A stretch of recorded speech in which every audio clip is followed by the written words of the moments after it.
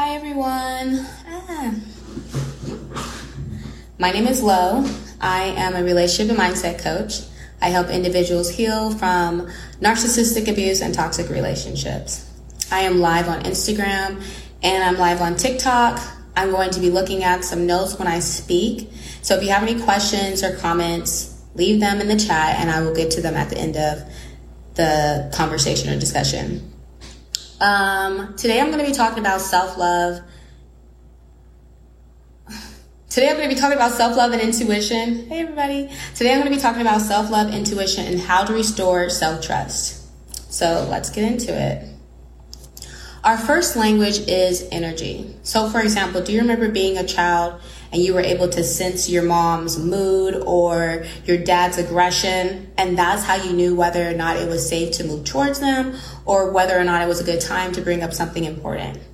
For many of us, this begins in our early childhood ages. Now, no one taught you how to intuitively decide what was best for you, yet you knew. No one taught you to trust your intuitive voice, yet you did. No one taught you that what you discerned was wrong and you had complete trust in yourself. I truly believe over time our intuitive muscle becomes more and more strengthened throughout our life as long as we don't reject the information. As an infant, because we're unable to communicate and interact with adults independently, we learn to read energy. We learn to read body language, tones, facial expressions, and this creates our ability to discern intuitively and be guided throughout our life. Like animals, humans are mammals and have the ability to be guided by their instincts. The difference is animals over time do not lose that instinctive ability to act in their best interests, yet humans often do. So did you lose that confidence in yourself? How did you lose connection with yourself? When did you stop trusting in your gut and intuition? What happened? I bet over time you started compromising your values, and the more you compromised your values for people and experiences that weren't rewarding or serving to you, the more you began to question your ability to make healthy, safe decisions for yourself. That causes us to compromise, The more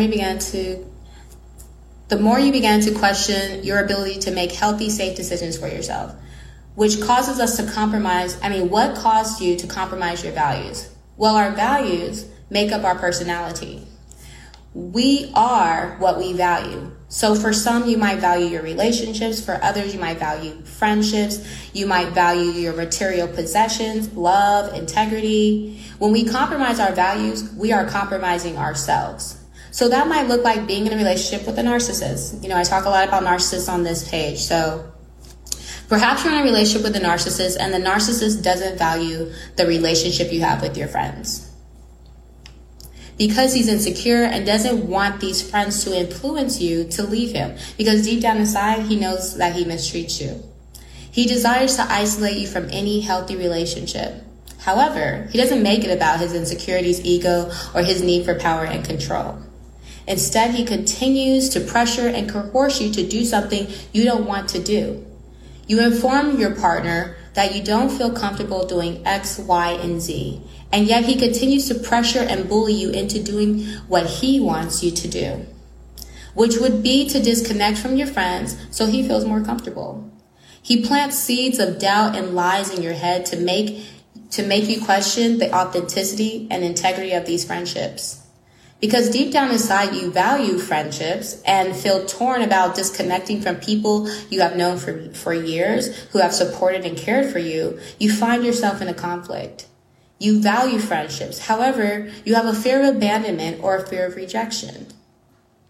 Because you have not processed and healed from this fear of abandonment or rejection, sometimes you sacrifice your values in order to experience what appears to be love, acceptance, and belonging. How many know that the more you do something, the more of a habit it becomes? The more you continue to suppress yourself for acceptance, love, and belonging, the more you feel as if the need of others are more valuable than the needs of your own. It's becoming more and more of a habit. The more you compromise who you are and your values for someone else, the more you will continue to feel disconnected from yourself. The more you will feel further disconnected from yourself. So when you feel as if you've lost connection with yourself, what you've lost is the ability to hear your intuitive voice, because you are used to silencing that voice for the voice of fear. You would rather meet the needs of your insecurities than the needs of your health and well-being. And the more we participate in this behavior, the more and more we suffer from the result of not properly loving and honoring ourselves. Some of us one day wake up and we feel like we don't even know who we are anymore. That's because you've allowed so many other people and other voices on the outside of you to dictate who you are on the inside. That's why you compromise your values.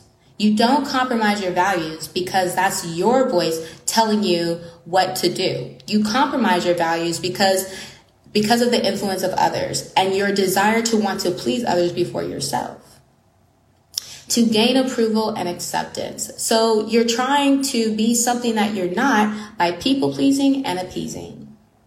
And every time you neglect yourself for someone else, you suffer extreme. And every time you neglect yourself for someone else and you end up suffering an extreme punishment or an extreme result, a negative result, we then begin to speak to ourselves very critically and judge ourselves harshly. And that can be seen as a form of self-abuse. So the more and more we let ourselves down, the more this creates self-doubt, a lack of self-confidence, and a lack of low self-esteem. The only real toxic relationship we'll ever be in as adults is the relationship with ourselves. People are only a mirror to the beliefs you hold about yourself. So for example, you come to my home. And when you walk in my home, I take my shoes off and my house is clean. So you're going to take your shoes off and treat my home with respect because you see I care for my home by the way that I treat it. And you know how to behave in my home based on the way I have kept it and the way that I treat my things. People know how to treat you based on the way you treat yourself. For example, people know how to treat you based on what you tolerate and what you accept. So if you don't tolerate disrespect, people won't think it's okay to disrespect you because you have a boundary and you have a standard. People know what you accept in relationships based on your actions and not words alone. So for example, maybe they know you went no contact with an ex that used to disrespect you, or they know you took away access to yourself or access to something that belonged to you when so-and-so was disrespecting you. It's because they have that example of your behavior, which is also in alignment with your words, that people trust in what you say and they know how to treat you based on what you do. So your actions have to be in alignment with your words. This is having integrity with yourself. So you have to show people with words and with actions what you do when disrespectful things happen. Because if you just say, I don't take that, and then when someone disrespects you, you stay, you're showing them that you actually do take it. Okay, so when you do this becomes a standard not only for you, but everyone in your life has to adhere to this same standard and boundary because you set the precedents. It's just like when people say they're lactose intolerant, right? They don't eat or drink milk products because they don't want the consequences that are associated with that experience. When you become serious about yourself, other people will become serious about you too because they don't want the consequences that are on the other end because they know she means business. So how do you build a healthy relationship with yourself? Think about what it takes to be a good friend to someone else. You become a better listener, or you become a good listener. You offer logical advice, even when it hurts, because you ultimately want what's best for them. You sit with them and allow them to process their pain with you. You keep your word to build trust and intimacy. You have to treat yourself the same way. You are also an individual, and we take ourselves for granted because we're with ourselves all the time. But that wouldn't be an excuse if you had a partner who took you for granted. Just because he's with you all the time. So why is that an excuse for you? It shouldn't be. Stop seeing yourself as less than other people. You are equal to those around you. As an adult, other adults are our peers. When you suppress yourself to please others, you are saying your wants and needs are not equal to the wants and needs of others. This puts you below others, and subconsciously, then you act on that belief that you're below others. You must keep your word to yourself. Allow yourself to process disappointment and pain. Sit with yourself, just like you are your best friend. Be that for yourself. Be honest with yourself. Take yourself out on dates. Offer yourself the best. Begin to treat yourself like a best friend. You deserve the best. And that doesn't necessarily mean going and spending tons of money on self-care products. That's not what I'm saying. Offering yourself the best looks like being in alignment with your values. It looks like not compromising yourself, because honestly, people who truly love and like you, they don't want you to be anything else. And they give you the space to actually be yourself. They give you the space and freedom to be yourself because they like who you are. They're not trying to change you. It looks like money management. It looks like being disciplined. It looks like being intentional so that you can reach your goals. That's what offering yourself the best really looks like. I mean, salt baths and all that stuff is really good, but treat yourself like a best friend. You are a human being. You know, like if we sat here and if I told you to think of a word, you could think of a word in your head, right? But who is that person if you're the body? You see what I'm saying? So there's someone who sits in the seat of the mind. So that someone who sits in the seat of the mind is internal, and that person feels, that person has triggers, and you have to sit with that person and you have to process your experiences just like you would someone on the outside of you. Because obviously, again, if you can sit here, close your mouth and think a thought, that means that there's something in there that's processing information, because that's separate from you, right? You're not moving your lips. So that's an entity, that's a spiritual being that you need to feed. You need to, just like we feed our natural body, you need to feed yourself spiritually and be there for yourself. And that's how you grow your self-confidence. That's how you begin to trust yourself again, because you're not compromising yourself for other people. You're showing yourself we are valuable.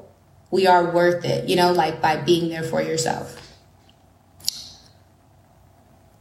So yeah, that's how you offer yourself the best and the opportunity to experience a better life, by being actually true to yourself and not fearing how people are going to relate to you. You know, like I used to have this fear of speaking. So I just want to share this story. And fear is the acronym for false evidence appearing real. And so one day when I was like having a conversation, like trying to prepare to like say something on this stage, I was thinking to myself, what is it that you're actually afraid of? Because you're not even on stage yet and you're like hyping yourself up so much. Like, what is it that you're actually in fear of? So I have this method that I learned in therapy, and it's called the JOT method. Journal organizes thoughts. So on one side, I write down all my fears, and on the other side, I show up as like my higher self, like the adult, like parent, reframing my thoughts. So I wrote down all these things, and some of the things were like, you know, fear of rejection. What if I don't say it right? And basically everything I wrote was like critical and judgmental. So basically I had to like show myself on paper, the only person who's judging you right now is you. You haven't got on stage. You haven't, you know, spoken these words to anybody. So who's actually judging you? You are. You're judging yourself.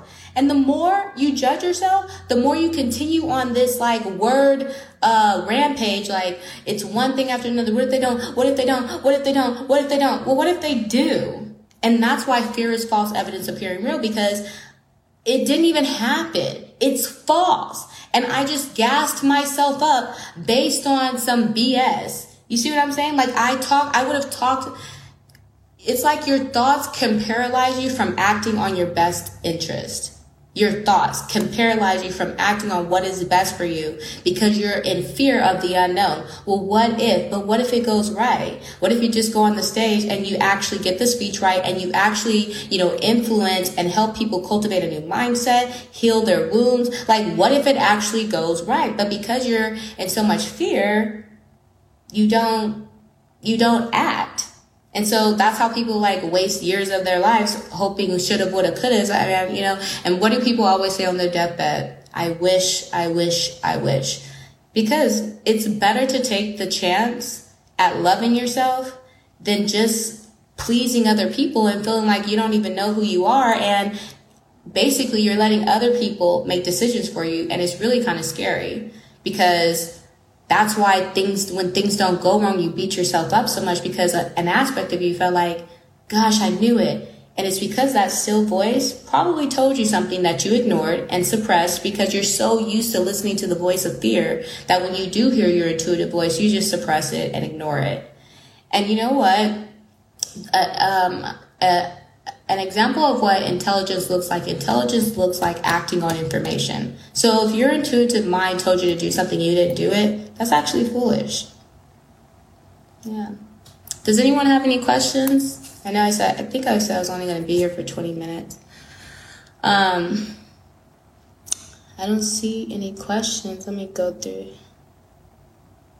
Did anyone have any questions about today's conversation or topic? Thank you. If anybody wants to connect, my information is in my profile. You can schedule a complimentary call. I would love to support you on your healing journey. I hope that today's conversation really helps you, build the courage to do what is best for you, and speak your truth, You all have a nice day. Bye.